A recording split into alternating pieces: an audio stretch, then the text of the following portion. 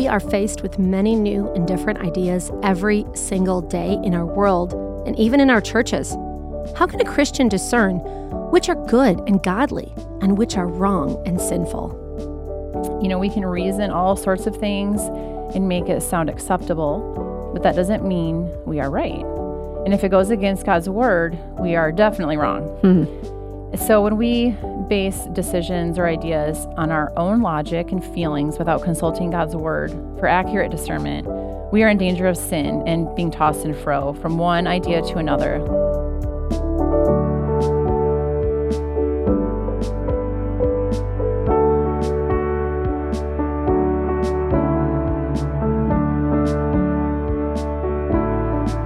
All right, welcome to Unshaken. I'm your host, Julie Van Warmer, and it's great to have you listening today. This podcast is to encourage us, you and I, and any woman who listens, that we can be unshaken because of Christ, no matter our circumstances. Hence the name Unshaken. Perfect. Today is episode 163, and the episode I titled The Importance of Discernment. We're going to talk all about we have such a great discussion coming. All kinds of good things on the topic of discernment. And if you don't know what it is, you better stay tuned because we have lots of good things. And this is a topic that we need in this kind of like crazy world we live in, but also we need it both in our church and outside of our church. We need it in our homes, in our schools, everywhere. So I am really excited to have two ladies in the studio today. Yay! Andrea Van Engen and Katie Sandy. I am so excited to have you here. So Katie, tell us a little bit about yourself. Okay. I live with my husband, Tom, and we have 5 kids, and we also have 2 dogs, a cat, and way more chickens than I ever thought I would have. Okay, I don't want chickens. To eat them. That's what I do. Well, the eggs are great, too. Okay, good. My husband works making prosthetics and orthotics, and I spend my days at home with our kiddos. I homeschool. We've done that since the beginning. I really enjoy learning different things, and I would say right now that's focusing on gardening. Because we're recording in the summer. Yes. Yeah. So you're gardening. Yes. Is there school happening at your house?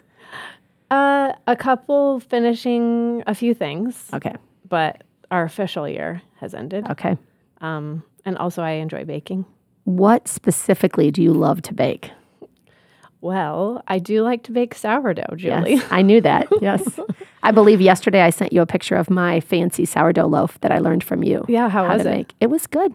My family, all of my kids liked it except one who said, "What is this?" So I was like, "It's bread, hun. It's bread, you know?" So anyway, I'm going to keep making sourdough. So good. Well, I'm glad you're here today. Andrea, tell us a little bit about yourself. You've been on the episode a few other times. Yes. Yeah. Yes. Thanks for having me back. Well, I live with my husband, Andrew, and my 5 kids. And Andrew is a bivocational pastor at our church. So as a pastor's wife, I'm involved in various church activities and in the lives of women here. And like Katie, I also homeschool my kids. We are trying to keep doing math this summer. It's worked out a few times. I love that. We are trying. And as far as hobbies go, I've enjoyed dabbling in watercolor painting over the past few years. Mm-hmm. I mostly make note cards. That's what I do. On hand. Yeah. It seems more practical. Yes. And my kids enjoy that too, so it's a fun way to spend time with them. And this past winter, you learned to make sourdough, but I learned to knit. Ooh. I wouldn't call it a hobby yet, but okay. I'm almost done with my first project. Washcloth. Did you make a washcloth? No, a hat. Oh, look at you. Yeah. I've knitted washcloths before, and that's it. And then I'm like, I can just buy this so much cheaper.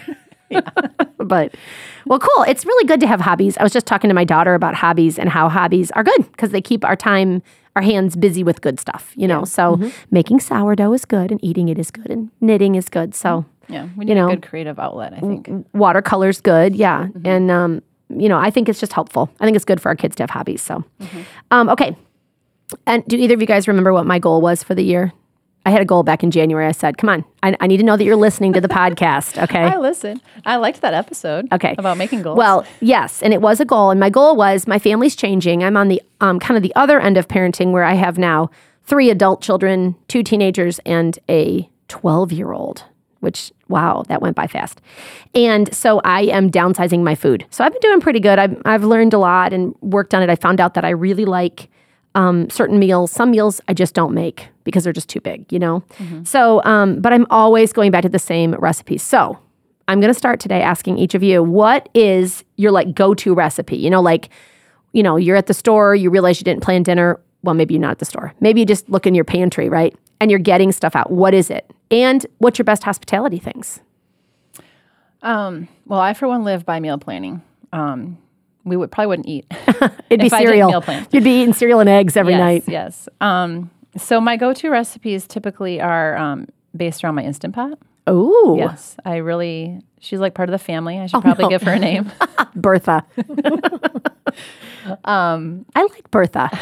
I'm going to see if we can get you a name tag for her. That would be really fun. A little right, name tag I'll on do the it. front, I'll do Bertha. it. Bertha Bakes. I'm sorry, it sounds like a TV show. Keep going. I'm sorry. My go-to recipes are ones that are easy and enjoyed by my family. Usually I always have like ground beef on hand that I can toss in the Instant Pot to make whatever kind of meat that way, or frozen chicken can be thrown into the Instant Pot really easily. So I always have that on hand.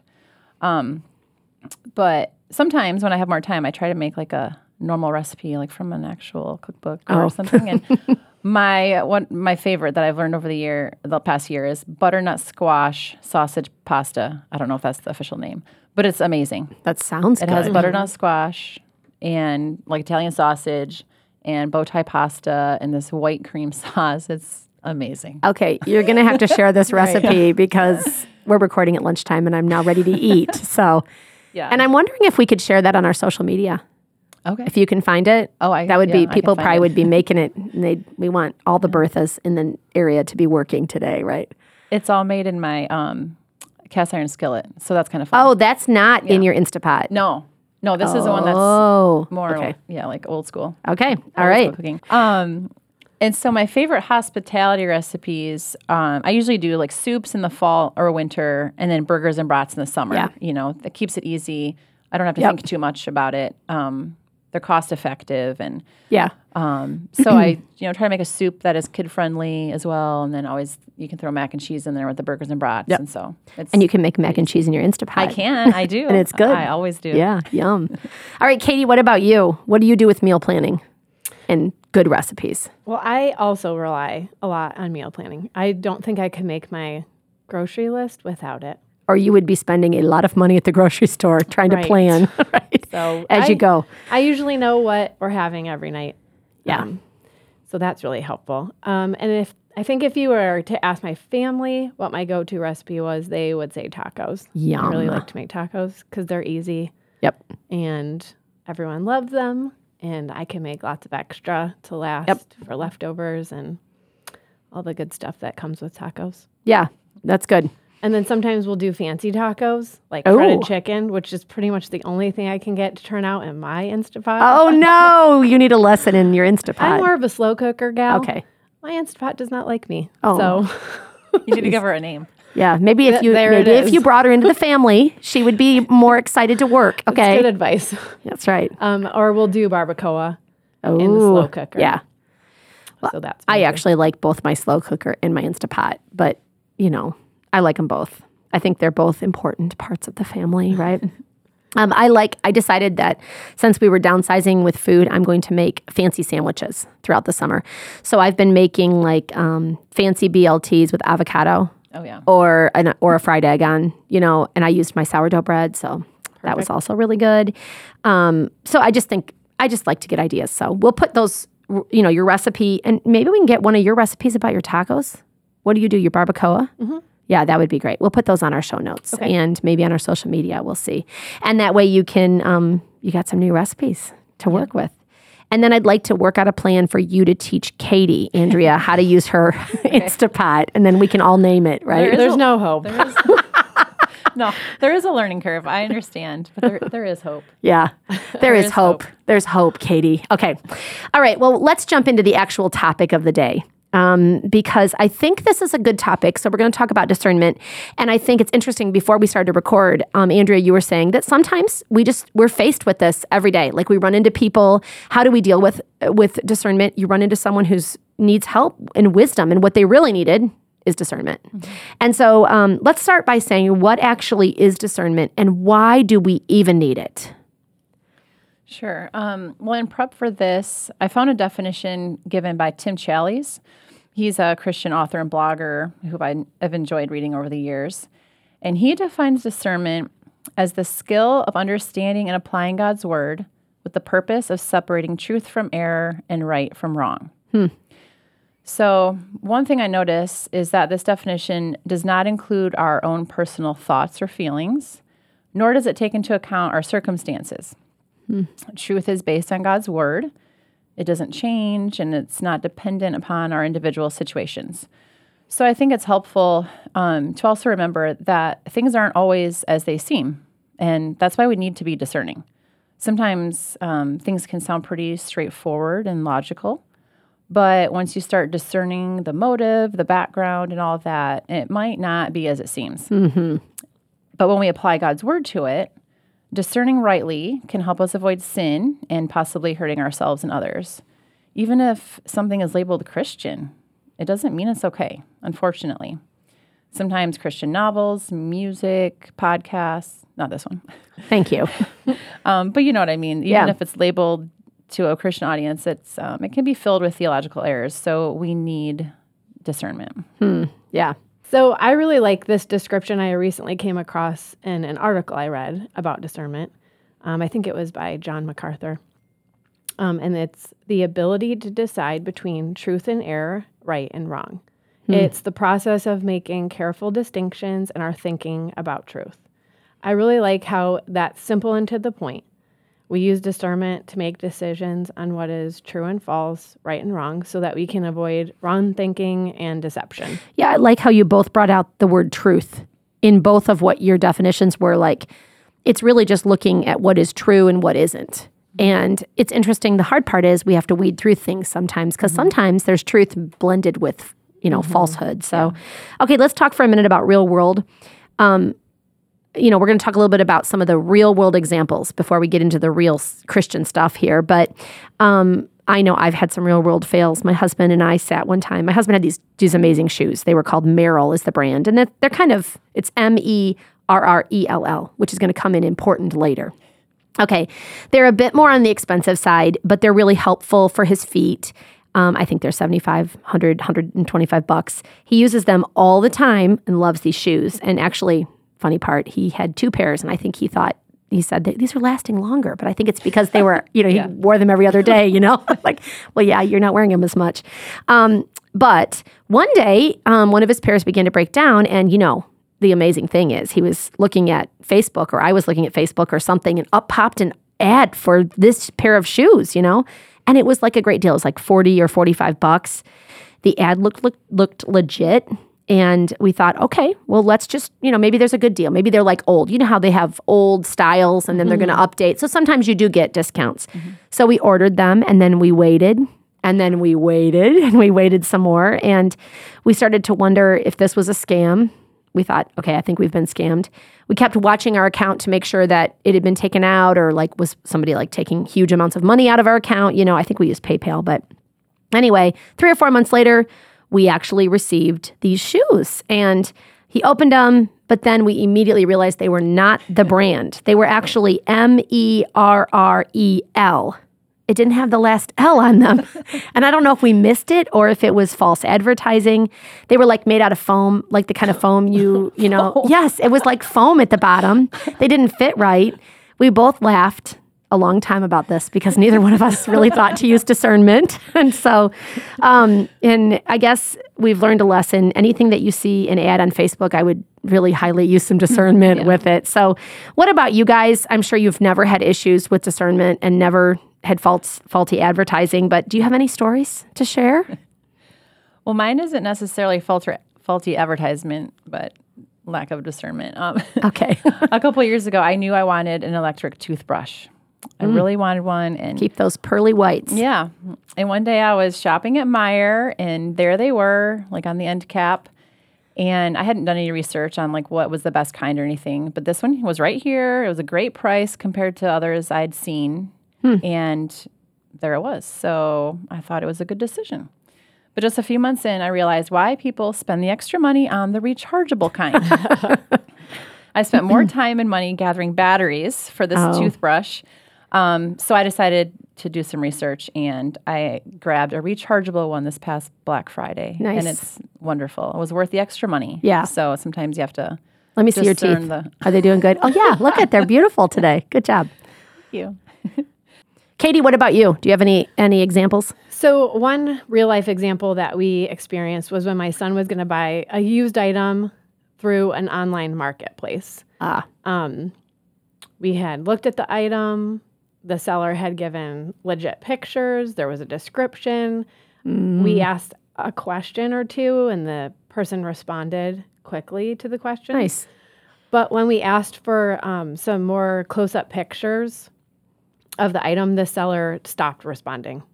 And so we did some digging through the profile and all that and some searches on the internet, and we saw a listing on another selling platform with the exact same pictures, but it was a different price and seller name and everything. It was probably a little more money.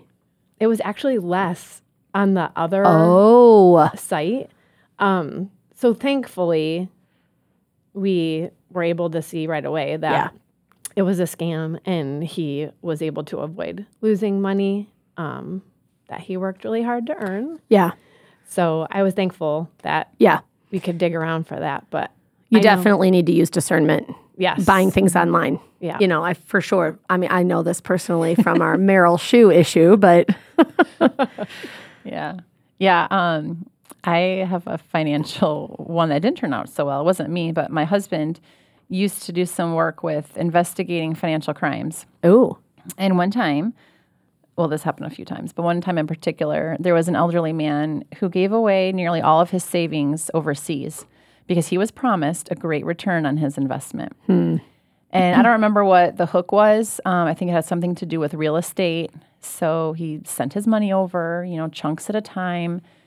And his son tried to convince him of the truth that this was too good to be true and probably a scam. Right. And don't send your money overseas. right. But the man trusted, this person, and he just kept on sending the money.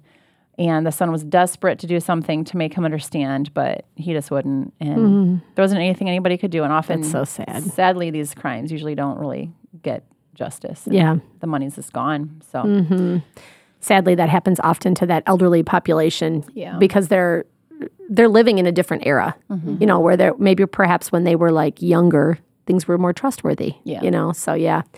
Okay. So, since we've talked about like the real world examples, let's talk a little bit about discernment because, I think one of the things we always want to go back to on the podcast episodes here on Unshaken is what does the Bible say? But I don't remember the word discernment even being in the Bible. So is it in there? And where and what does the Bible teach us about discernment? What even would be a good definition, biblical definition? So in some of my reading and digging in the Bible, I saw that the word discernment shows up a handful of times in my translation, which I use the NASB. We see it in 1 Kings when Solomon asked for understanding and the ability to discern between good and evil, and then in God's response to him, which was also in 1 Kings. It's also used in Psalms as a command to rulers and also as a prayer asking for God to teach the author discernment. And then looking in the New Testament, the word is used in Philippians 1, verse 9 through 10. And this I pray, that your love may abound still more and more in real knowledge and in all discernment, so that you may approve the things that are excellent in order to be sincere and blameless until the day of Christ. So when you look at these verses, I think a good definition would be to have a biblical understanding of the things that come before us and the ability to assess whether something is excellent, meaning the way of the Lord, or not. Oh, that's really good. I like that you brought out, it's like a comparison. There's something with the comparing back and forth. I love that. Yeah, the word discernment is scattered throughout the Bible here and there. And as Katie mentioned, my first thought of it was thinking about King Solomon.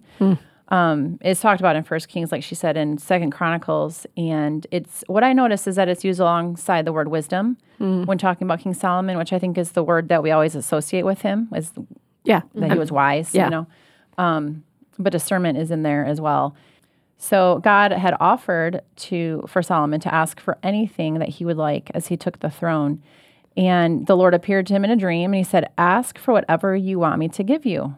That's pretty broad. Yeah. Wow. And Solomon chose to say, give your servant a discerning heart to govern your people and to distinguish between right and wrong. The Lord answered by agreeing that he would give Solomon a wise and discerning heart. There's both those together. Yeah. And then in the Philippians passage that Katie quoted, Paul is writing this letter and he's telling the people about his great love for them and how he's thankful for them. And she read it, but I'm going to read it again because it goes into something else I'm going to say. He says, this I pray, that your love may abound still more and more in real knowledge and all discernment, so that you may approve the things that are excellent, in order to be sincere and blameless until the day of Christ, having been filled with the fruit of righteousness, which comes through Jesus Christ, to the glory and praise of God. So what I learn from these two passages is that, with King Solomon, he was a man of high position and power. He knew he would be called on to make decisions. And we're called on to make decisions, even if they're not, over the nation. Right. But he clearly valued wisdom and discernment so much that he chose this over wealth or long life. And so it causes me to ask myself, how much do I value wisdom and discernment? And do I understand how necessary it is? So that causes me to think more about that. And then in the Philippians passage, I learned that discernment would help them to approve things that are excellent, to be sincere and blameless, all these things that, we would want. So a simple definition based on that might be the ability to make decisions that glorify God. Great. That's a good definition. And that's a great base for what we're going to talk about, because that's really what we want, is we want to make decisions about the things in our lives that glorify God. So I love that you brought that. That's a simple one, but even through both those passages that you guys both talked about, we can see the application of discernment and how to do that. This is because sometimes we need to apply the topic of discernment and know how to do it. And that's kind of what we're going to do today. We're going to spend some time both talking about what discernment is and why we need it, but also we're going to actually apply it in a specific way today. But it could be applied in many ways in the world and and in the church. So, but before we do that, though, why do we need to use discernment? Why does it even matter? Well, if you go back to that passage that we both mentioned in Philippians 1, verse 9 through 10, we need it so that we know what is excellent. So we know the way of the Lord and can walk in obedience to him. And I like what Andrea said, and glorify him in that. And so we're not tossed to and fro by every idea or teaching that we hear and see. I've always loved that. Is that in James? Tossed to and fro? Yeah, I think it is, and I loved that passage because I realize how often I can be tossed to and fro if I don't have a foundation. So that's a really, really good one. Yeah, I totally agree with that. And, sometimes things aren't always clear cut, and they aren't always what they appear to be at first glance. I think there are many situations that sound logical and right, but what does the Bible say about it? We can reason all sorts of things and make it sound acceptable, but that doesn't mean we are right. And if it goes against God's word, we are definitely wrong. So when we base decisions or ideas on our own logic and feelings without consulting God's word for accurate discernment, we are in danger of sin and being tossed and fro from one idea to another, like Katie said. God gave us logical minds and feelings, and that's good. But when separated from his standard, they can lead us astray rather than strengthen our decisions. Yeah, that's really helpful.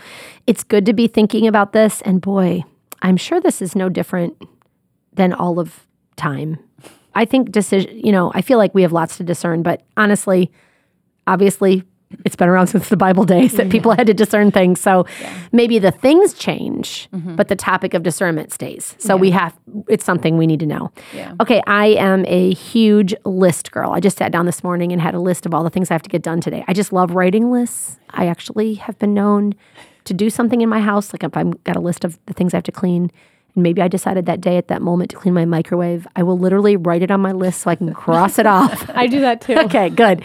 I'm not the only one. It is not something that, it's just the way it is. It's good. So I need a list. So what might be a list of things we could ask ourselves or steps that we could use that would help us discern if something is good and godly? Well, I also appreciate a list, Julie. I think that's a good way to look at discerning something. So here are some questions that just kind of came to mind that you could ask yourself. First, of course, what does God's word say about this? I think of Psalm 119, 105 here. It says, your word is a lamp to my feet and a light to my path. So God's word shows us the way when we aren't sure. Next, do I have all of the necessary information about the issue at hand? Again, not always as it seems at first glance, kind of with some of our funny illustrations at the beginning.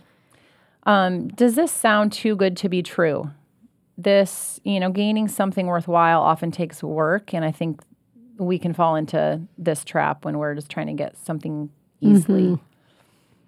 Next, will this compromise family boundaries we've established?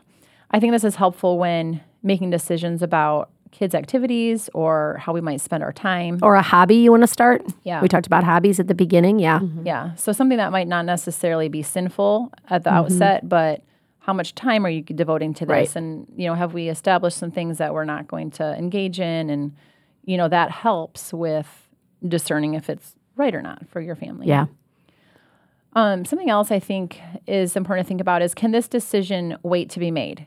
Sometimes we make decisions too quickly before thinking about them, praying about them, especially bigger decisions that might affect other people. And so that's a question to ask, like, okay, can this wait? Can I take some time to think about this? And then if you're married, what does your husband think? This has been helpful to me because I know he has my best interest in mind, and he knows me and how I might be tempted to think wrongly, so he can help me sort it all out. Yeah. It makes me think your question about can this decision wait to be made makes me think of the simple rule when you're going to go shopping and you see something, you wait 24 hours. Like that, I'm not talking to get sour cream, okay? I think we should get sour cream. I'm going to wait 24 hours, Right. But like if you have a big purchase, or maybe you're not actually shopping outside, but you're online, there is a benefit in waiting 24 hours to make sure you still need it, or maybe 2 sets of 24 hours. That'd be 48. I'm so good at math. Jeez, I'm still doing math on my own. But yeah, those are good questions to ask because we need to be kind of like thinking through this. And it's not as cut and dry as we think it is. So let's do this. Let's put it into practice today. We are going to talk about one specific issue that we are seeing enter the evangelical church that can cause a lot of issues. And this is not the only kind of issue like this. I will say we're just going to use this one issue, but the principles that we're going to talk about and how we're going to work through it are how you can look at anything. And really, this is true of any book you get, any new evangelical teacher, preacher, anybody, any new thing coming into the church, we should be evaluating it, with those questions that Andrea just said, what does God's word say about this? Do I have all the information that I need? Does it sound too good to be true? Will this compromise something in our lives in some way? All right. So our topic today is the Enneagram. And have you guys ever heard of this? Oh, yeah. Yeah. And I think it's a good one because we might actually be a little late to the party. I think it's been around for a while, but I think it's a good one because we can see the other side of it now too. So we aren't just like looking at something from one end. We can see the back end of it. And I think it's good to talk about. This is one of those things that kind of sounds really spiritual.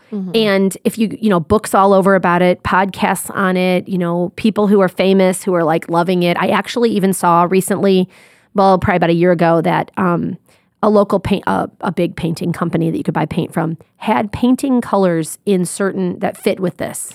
So you would know exactly what. So you'll understand what that means in a little bit as we talk about this. But if you've ever heard of the Enneagram, then listen, because you're going to hear some truth. And if you haven't, then I actually encourage you to stay tuned anyway, because this topic probably will come up, maybe in a direct way or maybe in a more subtle way. And I'm really looking forward to hearing both Katie and Andrea's answers on this topic, and how we are going to learn how to discern and how to look at things through the lens of the Bible. So this big thing of the Enneagram is all over the churches. So let's start really just talking about what it actually is. So give me some history, and then how is it infiltrating our culture outside and inside the church? And Katie, I'm going to start with you, because you and I are actually the reason we started talking about this podcast, because we had a conversation after Bible study one night, I think, about this hot topic. Mm-hmm. So I'm hoping you have all the info. I don't know about all the info, but well, the Enneagram is a set of 9 personality types that are arranged at points along a circle, and then the points are connected in different ways. You can find your personality type by taking a test. They have a lot of those online that you can do, or reading one of the books, many books, that gives a lengthy description of each type to see which one matches you best. Okay. So then with the types, there's subtypes, wings, countertypes, all sorts of connections to give you more insight into your personality. It's described as a way to know yourself and others better so you can live a more authentic life. In the church, I've heard it described as a helpful way to work on spiritual development, to serve and have compassion for others, and also to use it as a ministry tool when working with people inside and outside the church. Those all sound good. It does. Yep. Okay. All right. I mean, it sounds good. I mean, we definitely want to know ourselves good. So I'm anxious to hear more. So I actually learned a lot of what I know about the Enneagram from reading 2 different books. They're called The Road Back to You and The Path Between Us by a man named Engen.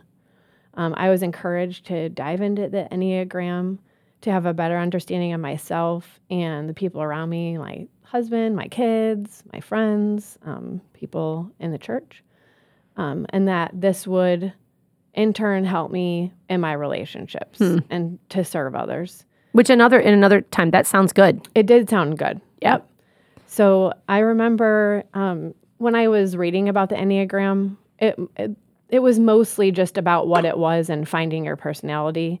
There wasn't a ton of history, but after I had done some digging on my own, after I was prompted by the Holy Spirit, just had like an off feeling. So I did some digging and I got a little more understanding about the roots of Enneagram, which just helped me to have more discernment with this. Yeah.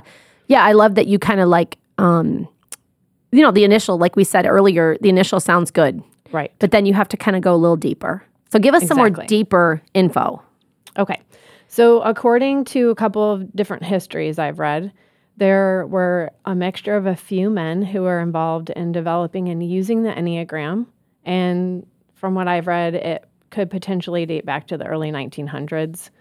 And it seems like the symbol that's used, so there's a symbol that I already said where the points are along a circle, that may have some ancient origins. They sort of took that and used it. Okay, so all 3 of the men that are attributed to using, developing, and teaching the Enneagram, their names are George Gurdjieff, and then Oscar Ichazo and Claudio Naranjo. They were also involved in teaching ideas connected to New Age, psychology, cosmology, metaphysics, spirituality, and what they called inner work. So these ideas of New Age spirituality, along with components from what they labeled mystical Judaism, Christianity, Islam, Taoism, Buddhism, and ancient Greek philosophy, seemed to be the basis for the Enneagram. So those were kind of worked into the different ideas that were put into this. It sounds like a salad. It does sound like a salad of lots of questionable ideas. Yes. So, and then the goal of the Enneagram is to help you develop self-knowledge, to grow in self-awareness and self-acceptance. Lots of selves in there. Yeah. So you can be this is a quote from one of the books, The Road Back to You, so that you can be, quote, reunited with our truest and best selves. So in that book, the author quotes a man named Thomas Merton.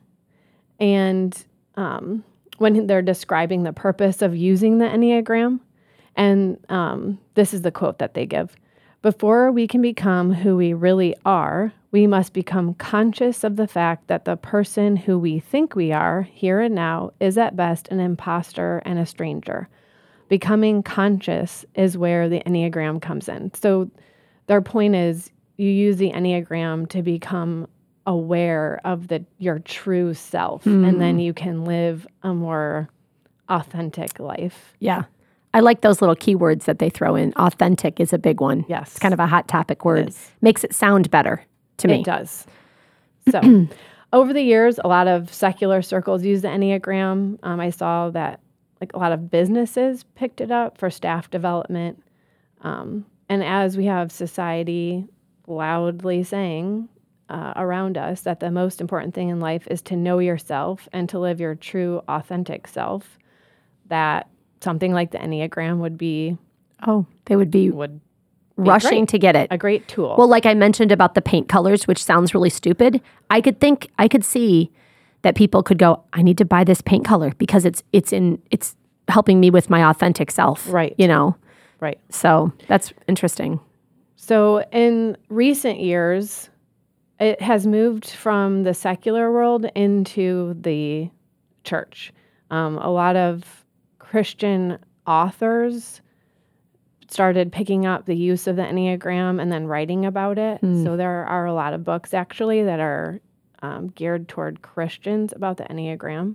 Influential voices in some Christian circles, like a Franciscan friar named Richard Rohr, and the Episcopal priest that wrote the book I mentioned already, Ian Crone, started to teach the Enneagram as a biblical way for God to help, quote, restore us to our authentic selves, the person he created when he knit you in your mother's womb. So linking the Enneagram to a way to find who God made you to be, I think was very appealing to the Christian community. Sure. I mean, we all want to live how God created us to live. It was also said to be a great way to improve relationships with others, like I mentioned already. So unity in the body, something that the Bible talks about unity. Exactly. Yep. And to perform the work God has for us more effectively. If you know yourself better and you know others better, you can be more effective in your Christian work. It's also said to be a great way to improve. Oh, I already said that. Sorry. That's okay. So who doesn't want to live the life they were created to live and have better relationships? I know I do. And that was something that was appealing to me when I heard about the Enneagram. It sounds very appealing, especially to the believer who is called to live in peace with others and to faithfully do the work of the Lord in the world.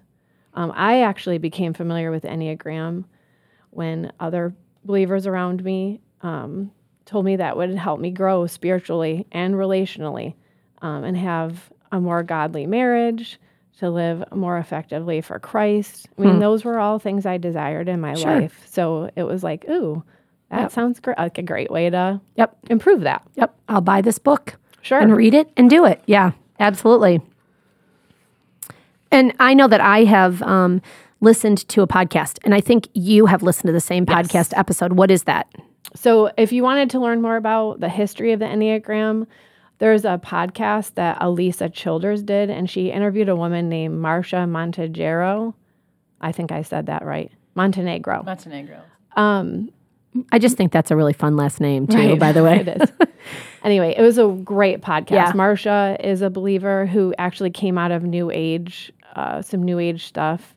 And now she has a ministry called Christian Answers for the New Age, where she just warns Christians about a lot of that and has just really great insight into that area, specifically with the Enneagram. Yeah, and one of the reasons why I wanted to highlight that podcast is the fact that we are not covering everything in this podcast on this topic. We're really talking about discernment, but we thought, let's use a real life example that is affecting churches. And I think it's helpful to kind of walk through this because this is one thing we need to discern, but there are many. In fact, as we were preparing for this episode, I saw so many things pop out. I saw a new Bible translation that has problems with it and needs to be discerned, that it's not a good thing to read or use as your Bible. I've seen many things, and it just keeps popping up. And so this is just an example. So we don't have all the answers. Right. You had a lot of answers, Katie, but not all of them. I know you agree with me that it's just not, we couldn't even cover it all. No. So I will say, it seems to me that figuring out not you personally, but, yourself would be helpful. So would you say that this is a good tool to use? So the thing that the Lord kept bringing to my mind when I was reading the Enneagram book and had listened to a couple of podcasts about it was that we're called to know Him. That thought just kept coming to my mind. Scripture clearly tells us this. In 1 Corinthians 2:2, Paul says, "For I determined to know nothing among you except Jesus Christ and Him crucified." And John 17:3, Jesus says, "This is eternal life, that they may know you, the only true God, and Jesus Christ whom you have sent." So we're clearly called to know Christ and to grow in our knowledge of Him.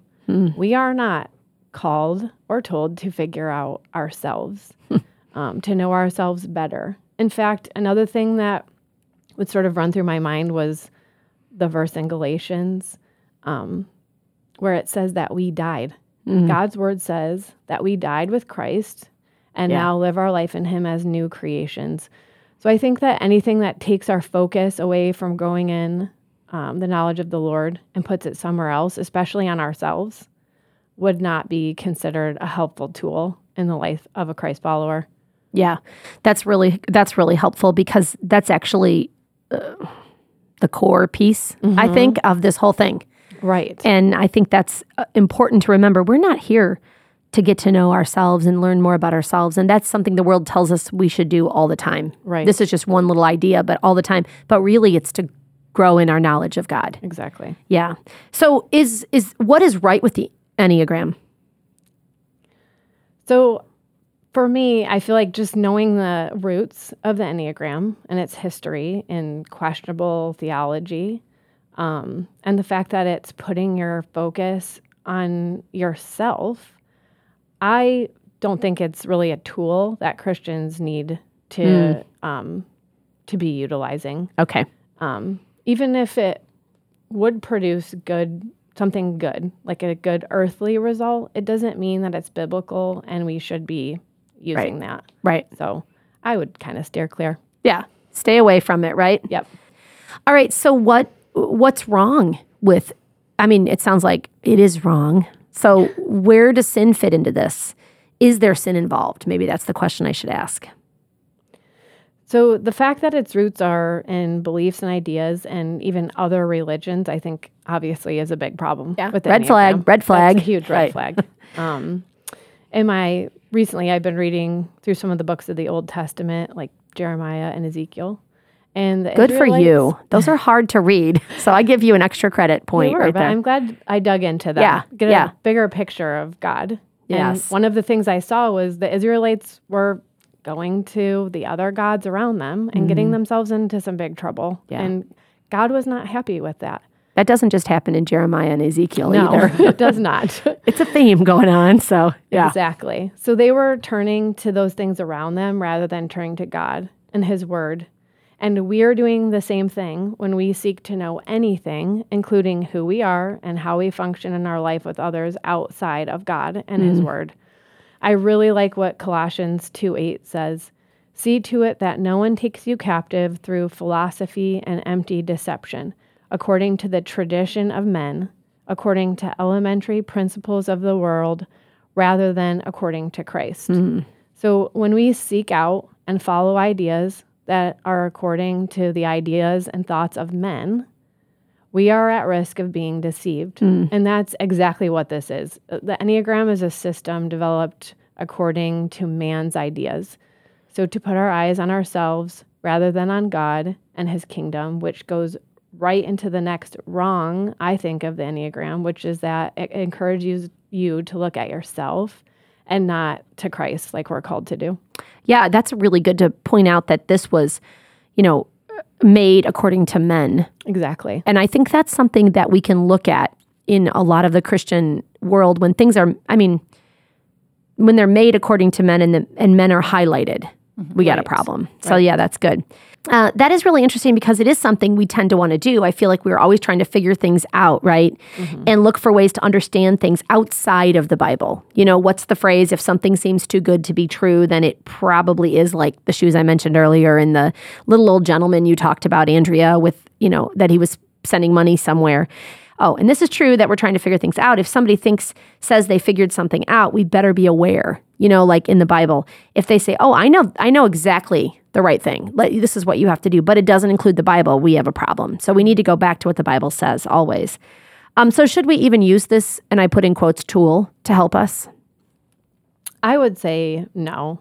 I think the best tools we have access to are the Holy Spirit and God's word in the Bible. He gave us what we need, right, to figure out everything in life.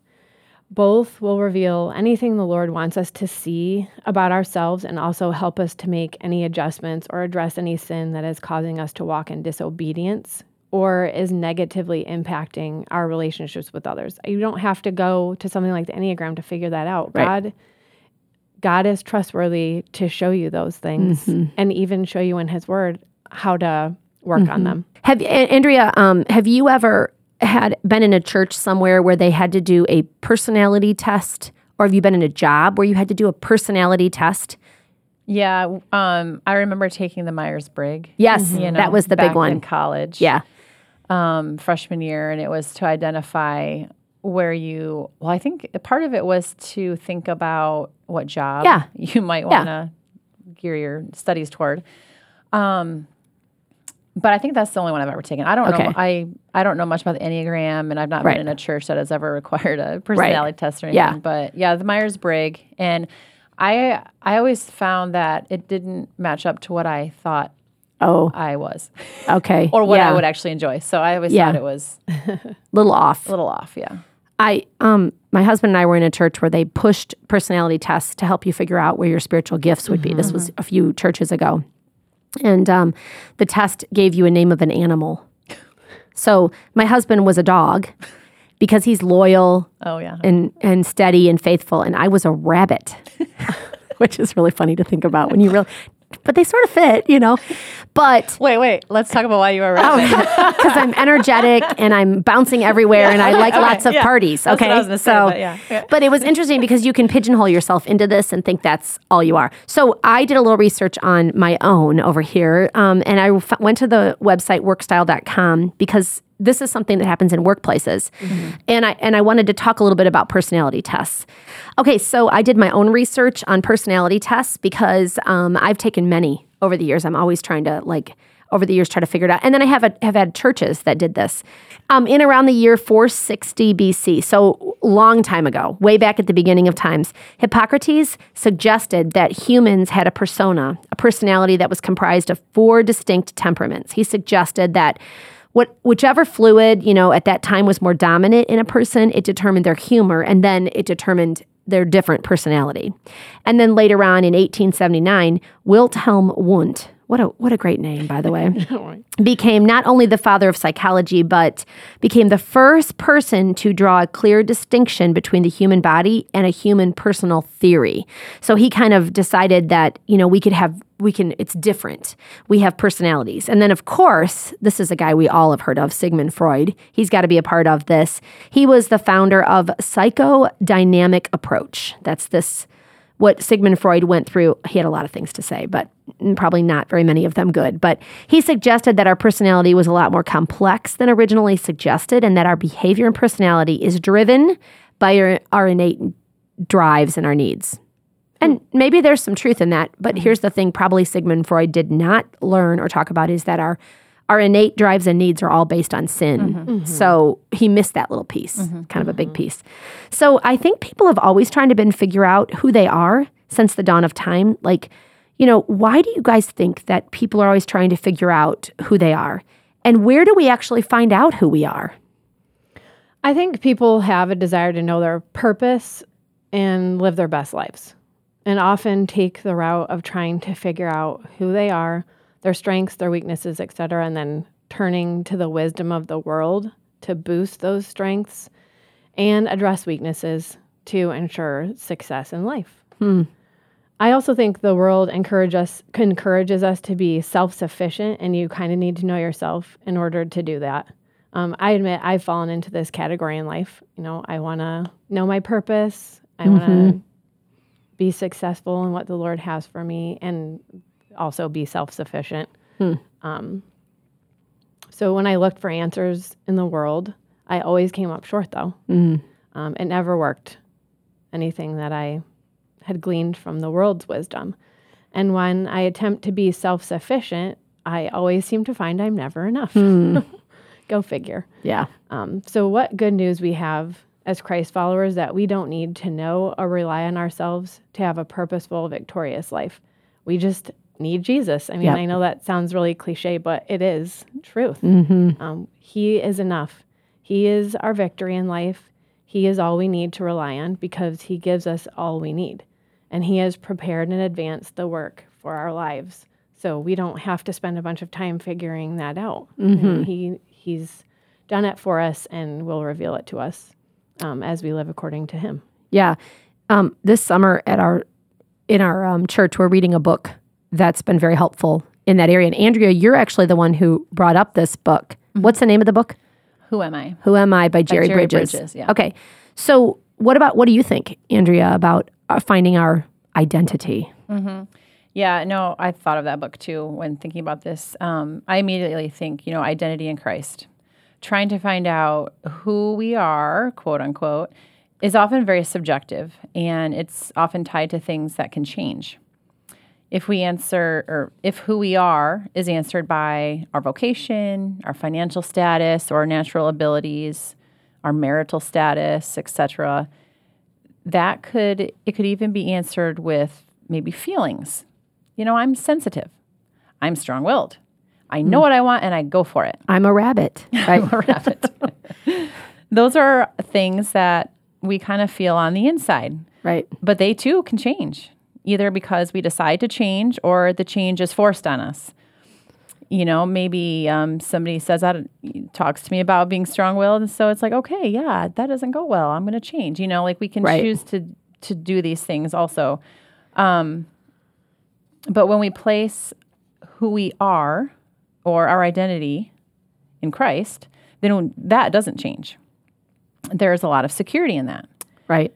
So when the career woman decides to stay home full-time with her new baby, she doesn't have to have an identity crisis if she finds her identity and her worth, who she is, in Christ and all that he has called her to be. Right.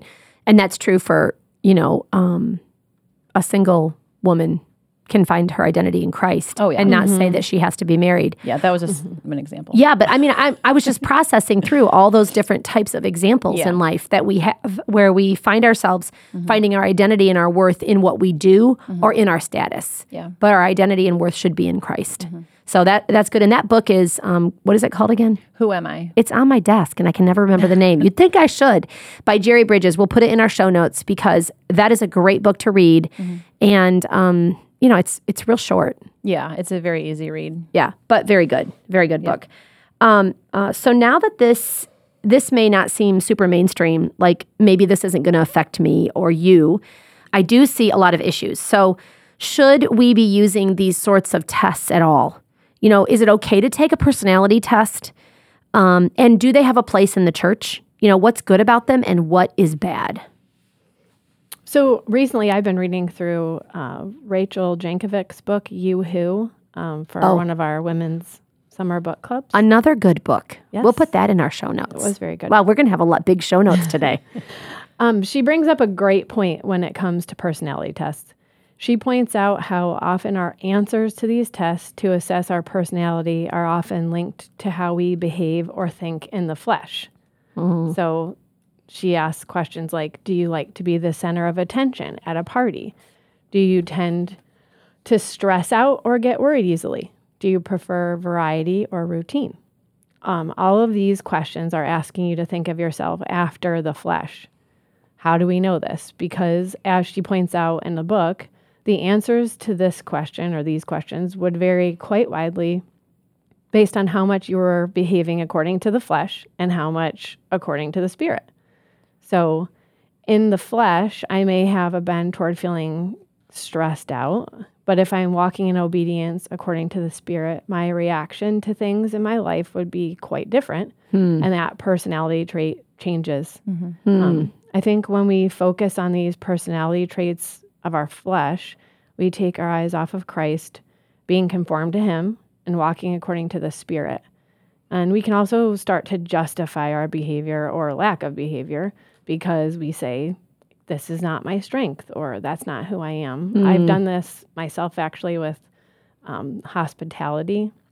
I'm more of an introvert, and having people over and in my space is not a strength of mine. So it's not something I would tell myself, it's not something I need to make a priority because I'm just not good at that. That's not how God made me. That's very interesting. Right. So the problem is that is a fleshly response. And when held up to Scripture, it really falls apart. We're commanded in God's word to show hospitality. Right. There's not a footnote next to that verse that says, unless you're an introvert, then please disregard. Right. As much as I sometimes wish there were. Right. And this can go for a lot of these personality traits of ours. Again, I love what Rachel had to say about this in her book. She says, forget yourself. What is he, Christ, like? He loves his children. He wants us to be hospitable. If we are abiding in him, it is not our preferences, but his preferences that define us. We are not the same people we were before obedience, and we shouldn't want to be. You are not a certain personality type becoming a different one, but rather an obedient or disobedient Christian becoming more obedient or less obedient, more Christ-like or less Christ-like. So I would say ditch the tests and look to Christ. Take those things about yourself, your fleshly traits, and give them to him and let him transform you. That's really helpful. Wow. Yeah, that is really helpful. And I would just expand on something you said and highlight the fact that if we label ourselves a certain type based on a personality test, it becomes very easy to just continue in certain sins and embrace them rather than fight them. If I think I'm a certain personality type, I label myself that way, kind of like you did, with the hospitality bit. And then, though, I think I actually can't change because it's part of my makeup. Right. So maybe not that I even think I should, but that I think, no, I can't. Because this is just who I am. But 2 Corinthians 5:17 tells me that in Christ, I am a new creation. If I am in Christ, I have the power of the Holy Spirit to be changed from even my most ingrained sinful habits or leanings. There is a lot of freedom in believing that I can be changed, and it's not in my own strength. This reminds me a little bit, back when I was in high school, there was a friend of mine, and she really liked this guy. He was just, like everything to her. And I was a cheerleader, she was a cheerleader, and we'd hand out roses. You could buy roses to earn money for the cheerleading club or whatever. I don't remember what it was for, but we'd sell roses at Valentine's Day. So I remember sitting there with her, and we had this, so interesting, this little box that the school had let us buy, and you could put this computer-generated thing, put in all this information, and then we would send it through, and then it would come out with your exact type of person you should date. Okay? So the people would fill out these papers, we'd take them in, we'd put them through, and then a few days later, we'd have their exact perfect date, and it would match you up with other people. Oh, no. I don't even know why my school allowed this. So my friend really liked this guy. So he comes up to the table with his little paper, and he gives it, and she goes, and then he leaves, and she goes, before you put that through, let me see it. So she marked all of hers to match his perfect. We sent them through, and of course, they came up as a perfect match in this stupid computer thing. It came out on like one of those, this is back in the 90s. Like the perforated Yes, side. it was perforated sides, and you'd get a ripoff, Okay, but here's the thing that's interesting, and it made me think of it as you guys were talking about personality tests. We like she wanted that to happen. She wanted to have it come up as a perfect match.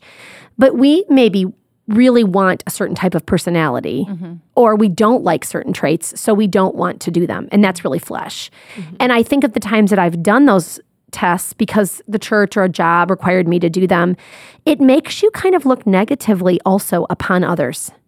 Because their personality trait, like I'm very extroverted, okay, I'm very out there. So I can easily look negative upon the person who doesn't want to be out there. And I'm thinking, what is wrong with you? Yeah. And yet the reality is God made both of us. And I have to practice stepping back. So I think it's really helpful to think through those, how easy our flesh gets in there, how easy sin is actually a part of those tests as we go through. Yeah. And a side note, Katie and I are memorizing Romans 8. Oh, okay. Do you want to do it right now? No. Not but yet. I will tell you, though, that as she was talking about this flesh and spirit, you know, the mind, Romans 8 says, the mind set on the flesh is death. But the mind set on the spirit is life and peace. Awesome. I think that might be verse 6. Okay, well, good But for anyway, you. But, you know, you can see how that happens. Yeah. It's either death or life and peace. So. And that's a little plug for getting a friend and memorizing together. So that's good. We're doing it in a group of 4 people. Yes. Good for you. All right. So you both have children, and I do too, which is really fun, isn't it? How can we teach our children to discern what they read, think, hear, listen to? What do you guys think? Katie, why don't you start us off? We can teach them to read and know God's word, which is the source of all truth and can be their true north with all they take into their minds and hearts. So when they study the real deal, the Bible, when they have God's truth hidden away in their hearts, so memorizing scripture is good for that, it will be something the Holy Spirit can use to bring that little check that something's off in what they're hearing or reading. I've also tried to teach my kids something God had shown me several years ago when I was praying about discernment in an area, and that was to be like the Bereans. In Acts 17:11, the Bereans are people who are described as being noble-minded. They're described this way because they receive the word with great eagerness, examining the scriptures daily to see whether these things were so. I want my kids, and myself for that matter, to be eager to grow in their knowledge of the Lord and to learn the things of his kingdom. And being teachable and having a desire to receive teaching from a godly authority is really important to learn and grow in the Lord. And then I want them to take all that they hear and hold it up to God's word, running it through the filter of his truth to know if those things they've heard are in alignment with that. Helping them to grow in these 2 areas, I think, whether it's doing it on their own with the things they hear or read, or even like working through something as a family with it, having like a discussion about it would be really helpful. But just that, I think it's so important to teach them to ask questions and hold things up to God's word when they have that feeling of something being off. Yeah, that's really helpful. I like how you said your base is God's word, and then how that's what you go back to. Exactly. And of course, we don't have like the Enneagram is not listed in the Bible. No. It's not actually in there, just so we all know, make it clear. But it is good because a lot of the principles we talked about are. So exactly. So why is it important to teach our kids this? Well, I think it's important so that they're not carried into false teaching and wrong thinking, which then leads to wrong actions. And then walking in sin. Yeah. Yeah, and kids are very impressionable. You know, I think we all know that. So by teaching them to discern what they read, think, and hear, we are helping them form truths in their most impressionable years that they will likely follow. It'll likely follow them their whole life. Like Katie said with the Bereans and their careful study of God's word, we want our kids to have careful study of what they're being told so they can see how it lines up with Scripture. They're being told a lot from many sources. And sometimes things sound very true and right until you give them some careful study. So teaching them how to discern while they're young, while they're impressionable and in our home, will help them through all of life. Yeah, I agree with you 100%. And I love this, not just, okay, so there's a little warning in this, though, not just to teach our kids the Bible for knowledge, but this is actually taking it one step further in the application. Because we can easily stop with our kids and be like, oh, they know all the kings of, Israel in the Old Testament, and they can memorize Romans 8 and 6 and 9 and everything, but we need to also teach them how to apply it. Right. And that's really what discernment is, isn't it? It's learning to apply. And I love how you both brought that out. It's not just knowing God's word, it's knowing it and living it, which is good. Okay, so how can we help our children, especially our teens, our young adults, because there's just such a push right now to be who you are, right? Right. When the world yells at them all the time, like this idea of self-image, self-worth is in every social media platform, every article on the internet. How can we help them with this stuff? So I think we need to be really diligent to teach them to recognize the lies the world tells them and teach them what is the truth from God's word. When the world is yelling lies at them, we need to respond even louder and more often with the truth. The world tells us the lie that we should keep our eyes fixed on ourselves and wants us to define our worth based on very subjective things like our titles, our occupation, our strengths and abilities, what we look like, our social status, whether we're living or our authentic selves. That's a really big one that the world says we should be doing. And I think there are two issues here with this. First, these things could change at any moment. If my worth is found in the fact that I'm an amazing runner, but then that would never be me. On a side note, just so you both know, I am not an amazing runner. But you go ahead, Katie. I do like to run, but I would not say I'm an amazing runner. Okay. But then something were to happen to prevent me from running. What am I going to do? My point. self-worth goes down because I can no longer do the thing that brought me my purpose or defined who I was. And then I think the second thing is this is not how God's word defines who we are. So I've been reading the book that you guys mentioned earlier, also in a 4-week study this month, Who Am I by Jerry Bridges. Oh, right. Mm-hmm. And this is exactly the wrong thinking that he is talking about with his writing. He says in the intro of his book regarding defining who we are based on these subjective things, that as Christians, however, our identity is to be found in our relationship with Christ, not our subjective and often negative life experiences. And then this is what his college ministry focuses on teaching the students to combat the world's way of defining who they are. And this is what we need to be teaching our children every day to drown out what the world is saying. God's word says we are new creations.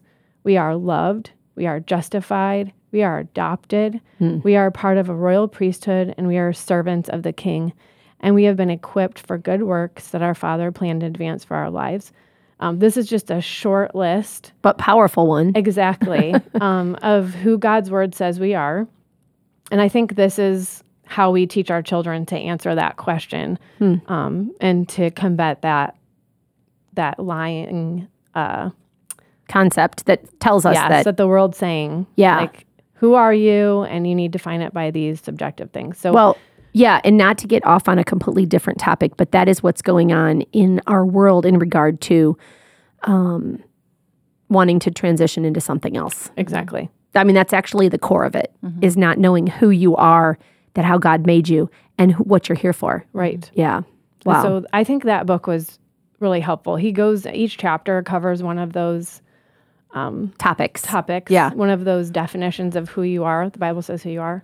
And I think it's just been I've really learned a lot. And Me it's too. really helped weed out some lies, I think. Well, and it's kind of one of those books that I have a few books that I read frequently. Like I read them every few years. And it's one of those books I think we should pull back out because I've been a Christian for, a long time now. I mean, I really became alive in Christ when I was like 11. And so if I go back, that's like 40 some years ago. And so, this is a book to read every... It's not. It's not 40 some years ago. Oh, 38 years ago or something like that. Thank you. I'm 49, so 38 years ago. Yes, 38 years ago. Wow, thanks for throwing me out there, Andrea. I was making you younger. You're trying to, and thank you. Thank you. Older. Okay, anyway, I do think that it is helpful to read those frequently. Right. Easy to get off. And so it's good to kind of have a book like that you keep on your shelf and that you can reference. That's good. Okay, so how can we help our kids learn this discernment? Like, what are some like real practical ways? So we can do Bible studies as a family. You can memorize God's word. We can share our own experiences using discernment. I know I've done that with my children. I've just talked to them about times when the Lord helped me to discern something, or even maybe a time when I started to get in the weeds and God turned me around and said, nope, don't go there, because that's happened too. I also think this is where their participation in a youth group study with other adults, or other Bible studies with other adults and kids, has been really helpful for our family. The conversations they have about what they're reading have been invaluable in those group settings, especially in the area of discernment. I actually have a real life example of this. Okay. So my kids are in youth group, and my daughter just finished up her first year with Daughters of Israel, which is a Sunday school class for 8th and 9th grade girls. And they study various books alongside the Bible. And then they spend time discussing different worldly ideas. This past year, specifically regarding women and feminism, and then learning how to hold those ideas up to what God's word has to say about it. So after a few months in, one night, my daughter came to my husband and I with a book she had received from a family member for Christmas, and she handed it over to us and said, I don't think I should be reading this. She opened it up and pointed to some parts that she knew from her study of God's word and discussions in this Sunday school class with her leaders, that they were contrary to truth and, just were not according to God's word. And then she left the book with us. So she was taking what she had learned, not just from us. I mean, we've had these conversations in our home, but from her study of the Bible with other godly, wise adults in the church, and then applying it, which is exactly what we want to see our kids do. That's right. With all of this information we give them. And I think having those other adults guiding her alongside my husband and I made a big difference. Sometimes we parents can say all the things to our kids, but it can make an even bigger impression on them when there's another church family member speaking truth, saying the same thing, and teaching them alongside us. Just like double impact. And just a little plug about making sure that you're in a good church. Right. Exactly. Because, we can think, oh, we're in a church, we're good. And these people are speaking good things, but we do need to be evaluating what our kids are bringing home from wherever. And if the church that you're in is not teaching from God's word, if they're teaching from, a book written by an author all the time, you really need to be thinking about that and be praying about it, because we want wise individuals in our lives. Yeah. That's a great story, Katie. I'm glad you shared that. I've heard many times kids will finally listen to a youth leader who say the exact same things that the parents have been saying for years. So I, too, think that the best way we can teach our kids discernment is to teach them God's word. If we teach them what God says about himself and his expectations for us, then they will have a framework when it comes to deciding if something is truth or error. And equipping them with truth that is outside of their own perceptions and their limited knowledge will help them trust their ability to discern when they can't quite reconcile why something might seem wrong. They don't have all that in themselves that background to make knowledge. that decision. So we need to provide that for them. And like Katie said, it's important to read God's word with them.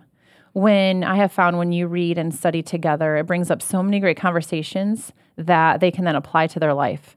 I'm amazed at how often something that we've read in the morning can be brought up later again in a real life scenario, either between their siblings or something that's going on. And when you memorize God's word together, you're enabling them to pull out the exact word that God has for them when they need to decide what is right and wrong.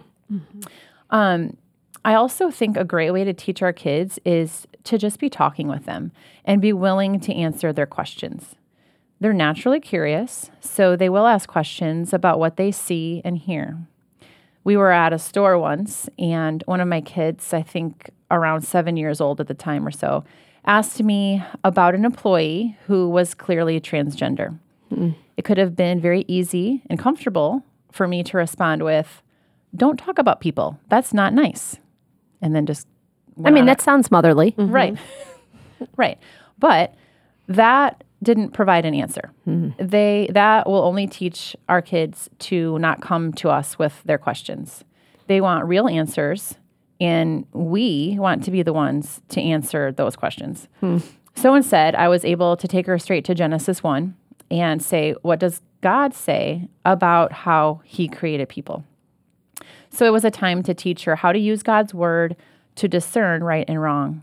And since then, she's come to me with similar questions that just keep getting deeper and deeper. And I definitely want to be the one to answer those questions, and having her know that I'm willing to talk about those things helps her keep coming.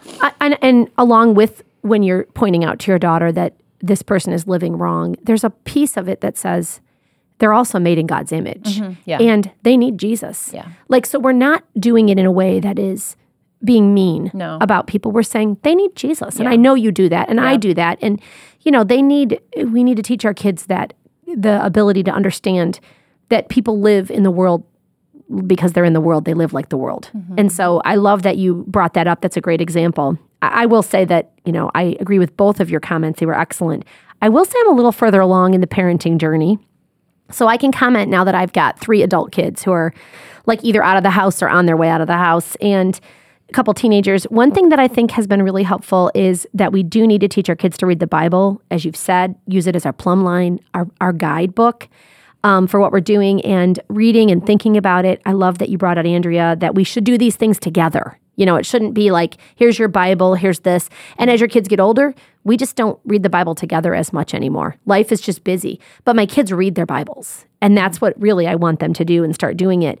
I think it kind of transitions to more of like a family thing with dad's more involved when they get older. As well, like at dinner table or something. Dinner table, or you might even have nights when you don't read the Bible together, but if your kids are reading it, and you're talking about it with them, you're having good conversations. My daughter, one of my kids, we see this phrase, "I am enough," everywhere. Like, I saw it on a church sign. Yes. Around. Not our church. No. But a church. A church sign. And we laugh about it because we think we need to have a T-shirt that says, "Actually, I'm not enough, but Jesus is," because it's interesting. It's almost humorous now that we've seen these little pieces, and my daughter or my kids can discern, and I love that. And I also want to put a little point out there for the idea that this isn't to live. The discernment is not living in a fortress. This isn't keeping, and you both happen to homeschool, which is fine. I homeschooled too. But being a fortress is we never let anybody into our house, and we think we're going to keep our kids all safe, and we're going to be their constant discerner. And when your kids are little, you're not going to let them watch, a rated R TV show when they're 7, and so you're going to be their discerner. When they're 21, they need to decide that for themselves. And so it changes over time, and it's easy sometimes to think as moms, I will attest to this because I've done this, that I can control this and that I'm going to be my kid's discerner for the rest of their life. I'm going to help them. And if I do that, I build a fortress in my house. And I think that they're going to be perfect in my house and there's never going to be sin, even though I would never say that. But we've seen this in famous people, that they had this fortress idea and they didn't teach their kids discernment. And when their sin came upon it, their kids jumped into it. And so we do have to be aware of that. I actually, I like to read or watch a show with my kids, which is the same as what you guys were talking about with the Bible. But I like to do this when I'm reading a book. Like I read The Bridge to Terabithia. Have you guys ever read that book? Okay, so I wouldn't highlight that this is the best book ever. And I wouldn't say that I would run out and buy it for my kids, but we read it out loud as a family. And the same with a book called Shiloh, which is about a really nice dog. Both of them have interesting things in them. So Bridge to Terabithia is a girl who's just weird conversations, and there's some foul language in it. But it has a point where the girl ends up disobeying her parents and she ends up dying. And I remember having a conversation with a woman in my homeschool group years ago, and she said, "Oh, I'll never let my kids read that book because it has disobedient kids in it." And I was caught off guard by it because I probably was either on my shelf to read with them or whatever. And then I thought about it and I thought, no, I want my kids to see disobedient kids because I want to be able to talk with them about, and so through that book, about the book. So through that book, when we'd finish a chapter, I would say, okay, so how does God's word fit with this chapter? What happened with this girl? What happens when she disobeyed? Like, it was really a great conversation. And the same with many books. I read the book Shiloh, which also has a boy who's deceitful. He doesn't like the guy who, is mean to the dog. So he takes the dog secretly and keeps it. And, that's wrong. He stole, we went through all of that. And that was such good conversation with my kids. So I want to encourage us not to run away from things, but to use them even in our everyday life, just like you did at the grocery store, Andrea, or you might do with a book that you're reading with your kids, Katie. Like, we've got to teach them how to discern as we go throughout our day. Okay, it was so good to talk with both of you. Thank you so much for coming on. I feel like we could talk a lot. I feel like we could just keep talking, but we probably need to end at some point. I think this is just the beginning of many conversations and thoughts about how to discern things, how to teach our kids to do that, how to look at the things that are coming into the evangelical church, how to think about books that come out. I think that's a big one. Christian books that are written by a quote-unquote Christian author, we automatically can think they're okay, but they're not. And so we need to use, not always, we need to use some discernment. So thank you so much for coming on and sharing and talking. And really thank you for all your research that you did for this. And as you put it together, Andrea, would you pray for us today? Sure. Heavenly Father, you have created us to live for you and to bring you glory. Thank you for your word that tells us this very clearly. Lord, please give us your Holy Spirit to be able to discern what is true and right, so that we can live all of our days glorifying you, and to know how to teach our kids and others to do the same. Thank you for the opportunity to talk about these things with other women who love you. Lord, we love you. In Jesus' name, amen. Amen.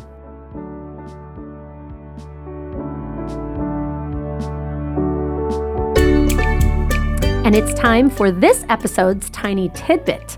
A tiny tidbit is a small, tiny piece of information that can help you in a really big way. Today's Tiny Tidbit is brought to you from Emily Beckley. Hi. How are you? Good. How are you? Good. All right. So I'm excited about yours because I know that I need to hear this. That's just the truth. I need to hear the one you have today.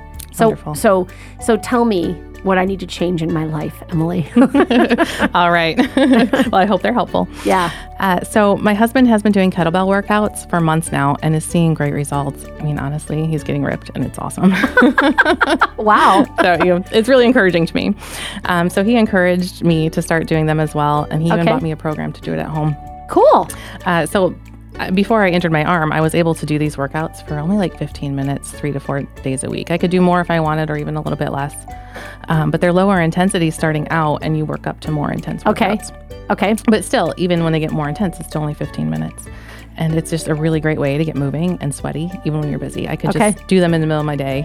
Then, that's fine. Yeah. Exactly. I had a few minutes while the kids are napping, and I just would go down and I'd do some laundry and I'd work out. Okay.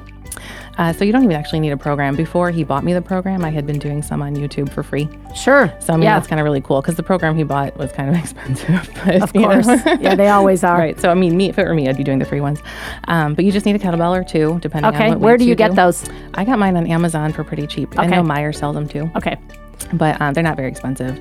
And I know, I've had gym memberships. I've just gave them money and didn't go. Yep. It's so hard to get out of the house when you have little kids, especially. Yep. It takes so long. And I'm like, I just don't have time for that. And I've done beach body workouts. I don't know if you know those. Oh, I've heard of them. Yeah, they're very intense. Yes. And, then which is fine if that works for somebody. Yeah, exactly. They were effective when I did them, but you really have to eat well too. Yes. Because then you're just really hungry because you're doing these hour workouts and I'm starving and I have a hard time regulating that. Yes, I understand that completely. Yeah. Right. So those 15-minute ones are just really... They're what I need. And it's weights. So those are supposed to be really good, as you get older and building more muscle because you lose muscle mass as you get older. So I thought, rounding up on 40 here soon, so I should get working out. Wow, I've been past 40 for a long time, but I'm getting close. Okay, what about accountability? How do you keep that a part of this?